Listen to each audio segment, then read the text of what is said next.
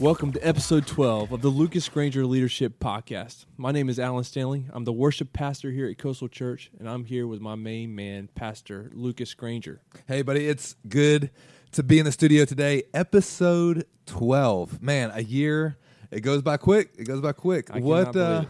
What are we going to be talking about today?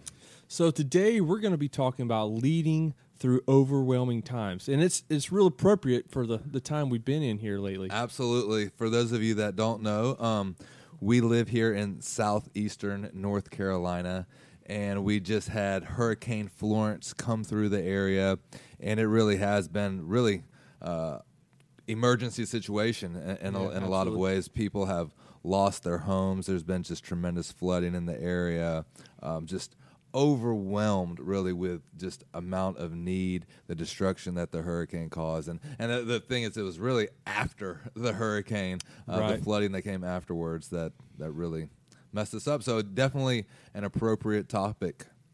Yeah, so today we're going to take that thought of, leading through overwhelming times with the hurricane, but not only during crises like the hurricane, but even just the day-to-day in your organization and in your life, things happen and it's easy to get overwhelmed. Absolutely, especially if you are part of a company, organization, a church, anything that's really growing, you'll find that what works on one level doesn't work on the next level. I remember particularly there was a few years with us at the church where we would have our team meetings and we would bring all of the core team together and we would meet, maybe 4 times a year, every other month, whatever that was. But as we were growing, the team getting bigger and bigger until all of a sudden we had 40, 50 people gathered in my house. And the dynamic of a team meeting with 50 people is a lot different than the dynamic of a team meeting with just 8 or 9. Right. And it would just change the whole thing. And all of a sudden we realized, oh man, we weren't able to accomplish what we wanted to get accomplished, while at the same time wondering, man, things are growing, things are getting better. Why isn't it working the way it worked 2 years ago, a year ago, 6 months ago? Right. Yeah, even in outreach, we have systems. If you have systems in place for we're really set up to do 3 or 4 things really well. Yeah. But then something comes along and, if 100, we can't do 100 things really well. We're not set up to do 100 things really well. But as the church grows and our organization, more and more opportunities are rising, and we have got to do something and change the way we go about doing our outreach to be able to accompany that, or you're going to get overwhelmed real quick. Absolutely. And I think we're going to talk about that in just a few minutes. Some of the steps that we've had to take as a church to change our systems, change the way that we looked at things, to be able to go from helping 3 or 4 to be able to help a few hundred. That's right. So let's just dive right on in then, Lucas.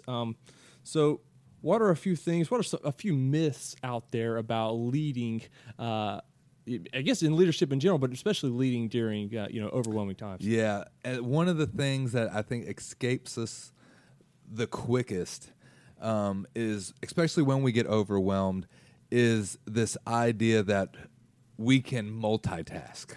That we could do 3 or 4 or 7 or 8 things and do them well. We have this concept in our mind that that's a possibility, and we tell ourselves that we're talented enough to do that. But the truth is, we're just not. Right. There's a reason why it's against the law to drive and text at the same time. Right. Just because you think you can doesn't mean you should.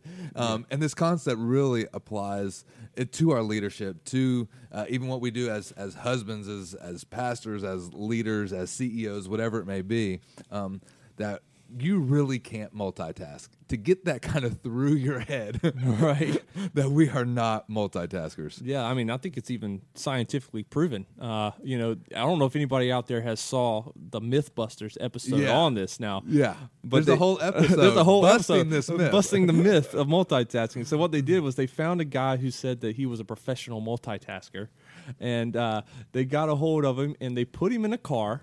They strapped a phone to his head. Yeah. And like it was an obstacle course that he was having to drive through, and it was like a couple of other things going on. He needed to change the radio or whatever. And the dude about killed himself driving the phone. And then they did all kinds of other scientific stuff and realized that you just can't do it. Your brain can't switch or be thinking about two separate things at the same time. It doesn't work that way. It's true, and yet somehow within our brain we tell ourselves that we can't. Right. We like to think we can. We like to think we can, but we just can't. Because imagine if we applied that same reasoning, that same logic to our relationships. Imagine me trying to hang out with my daughter, trying to spend some time with her, while at the same time responding to emails. Neither one is going to be effective. One, my daughter's not going to feel the love of her father spending that quality time with her, and there ain't no telling what I'm going to put in that email because I'm not focused on it. And so it's just busting that myth of that you are a multitasker, and it hits us not just in times of crisis, it's all the time. But I've noticed that really when it is in times of crisis, we're having to make a lot of decisions on the fly, and we begin to stretch ourselves so thin that we begin to believe that this is a real possibility, especially when there's some forms of success at the end. Right. But the truth is, at the end of the day, it would be better to really be focused in, hone your energy on that one thing than trying to be a jack of all trades and everything. Gotcha. So the first thing, we're not multitaskers. No one truly is. All right, so what's the next thing? The next thing kind of sounds a little bit the same, but it's different, and that is, as a leader, knowing that you can't do it all. So it's not just about the amount of tasks that you're doing, but there's literally a lot of tasks that you probably shouldn't be doing at all. Right. Sometimes as the leader, the person in charge, if you're the boss, the manager, the lead person, there's this idea that you're supposed to know best. Right. But the truth is you just need to know your skill set. And just because you're the leader does not make you the smartest. Right. It just means you got there first. I believe that's something that Andy Stanley says all the time. Absolutely. Just because I'm the head guy of this thing does not make me the smartest guy in the room. I just got here first. Right. And so knowing your strengths, knowing your weaknesses, I believe it's T.D. Jakes that says it like this: just because you could fry the chicken doesn't mean that you could run the chicken shack, because it's a completely different set of skills, That's right. Yep. And if you could fry the chicken, man, just stick to that and know that you probably don't need to get all up in the accountant's business when it comes to certain things. Right. You know what I'm saying? That there's certain things that even though you're the leader, you probably not even that you can't, but that you shouldn't be doing. And recognizing that, especially when things get hectic, when things get crazy, you would think that within us we would want to let go of these things because we are overwhelmed, because it is maybe a state of emergency or things are happening. But the truth is, often we even grab on even tighter. We micromanage things, and the truth is we become the lid to seeing what we're trying to accomplish come to full fruition. It takes a team. Jesus had a team. Right. Jesus, the one guy, the one person in all of human history that didn't need anybody, still chose to bring in a team around himself, to have disciples, to equip them that they would go out and preach the gospel. And there's even this moment in the scriptures where Jesus is looking at these guys and he's like, hey, I'm getting ready to leave. Yeah. And it's a good thing that I go. Now, if I was there and I was in that moment and I was hearing Jesus say this, I would say, no, you're the one guy that we need here. Right. And Jesus is like, no, this isn't the way it works. Listen, I've poured out. As a matter of fact, I'm going to put some of my spirit inside of you. You're going to take the gospels to the ends of the earth. And that's just the way that leadership works, is that you pour out, you pour into others, and you let other people run with the ball. Yeah, so it just sounds like a lot of delegation skills that's got to come in there. You got to be able to work as a team and give it away, and so you can do what only you can do. Yeah. And then you can give the freedom to other people to do what only they can do. Only they can do. And so, and then as a team, once we're hitting on all four cylinders here, we're going to be able to accomplish a lot more together than if we were trying to do it all through one person. Absolutely. And huge. this just reminds me of, just last year we did our first outreach, our big Serve Day project, and we had never done it before, so we defaulted to, okay, the staff is going to figure out, organize this thing. We're going to find the projects. And it was for, we're organizing this for 200 people to come, and we had 5 or 6 different projects for people to do, and we got all the supplies. We were feeding 800 people. Yeah. And yeah, and so we were organizing the whole thing with just us 3 and got it all set up, so all the people had to do was just show up and do the project. And it was great. Yeah. But by the end of it, the whole staff, we were done. Yeah, we were done. It was over. We were fried at the end of it. Never again. So we learned a lesson. So this year, we've took it a little bit different of approach. We've invited other people in who are leaders and have given them and delegated these different things out. And now we're doing twice, if not 3 times as much this year, and feeding more people and doing more projects and going to be able to reach more people. But it is still a little bit scary because we're releasing it to other people and letting other people do it. But ultimately, I do believe that we're going to see better results, and we're going to be able to accomplish a lot more by doing it that way. Yeah, absolutely. And that's what it goes about, of creating that change, creating a better system in which more things could happen that's beyond the lid of just what you can do on your own. That's good. That leads right into our next part, and that's what are some things to prevent overwhelming situations from occurring in our organizations or in our workplace or at our homes in the first place? What can we do to try to prevent it from even happening? Yeah, I don't know if there's anything that we could do that will ever prevent them, because they're always going to happen. There's always going to be something. What might be a crisis for me ain't a crisis for you, and vice versa. Right. So there's always going to be something that's the pressing need, especially if you're working with people. I mean, that's just the nature of it. But there are certain things that you could have in place to mitigate some of the stress that comes along with dealing with high intense situations, with emergency situations, with just sheer overwhelmingness of life and what we do. So I would say one of those things is, I heard this quote one time, and the person said, "Cross your bridges before you get there." Mm-hmm. And so preparation, really, knowing that things are going to happen, you could step back, you could take a look, you could look at what you're currently doing, and then I always like to ask myself this question: at what point does this system break? Because you can look and you can say, listen, if we doubled in size overnight, if we doubled our sales, if we had to now export, 3 times as much, does the system that we're currently using still work? If 100 people shows up and it just barely works, okay, but if 300 people show up, the whole thing breaks. You got to know, there's going to be a problem in that system, right, and it gives you the opportunity to work on it before it even happens. Yeah, creating those scalable systems that works great with 5 and it works great with 1,000. Exactly. Exactly. Yeah. Because if we're not careful, especially when we're small, when we're just getting started, we create a lot of things to just kind of get by the next week, the next month, the next period. When the truth is, all of those things, we've got to figure out how to scale them in such a way that we do not become the lid to what we're trying to accomplish. Right. And I know one thing we do here is, we talk about it all the time, is anytime we're thinking about anything we're doing, any systems or any projects, we always think, think double. We always say think double. Yeah. So, don't think about, okay, how can we barely get this thing done?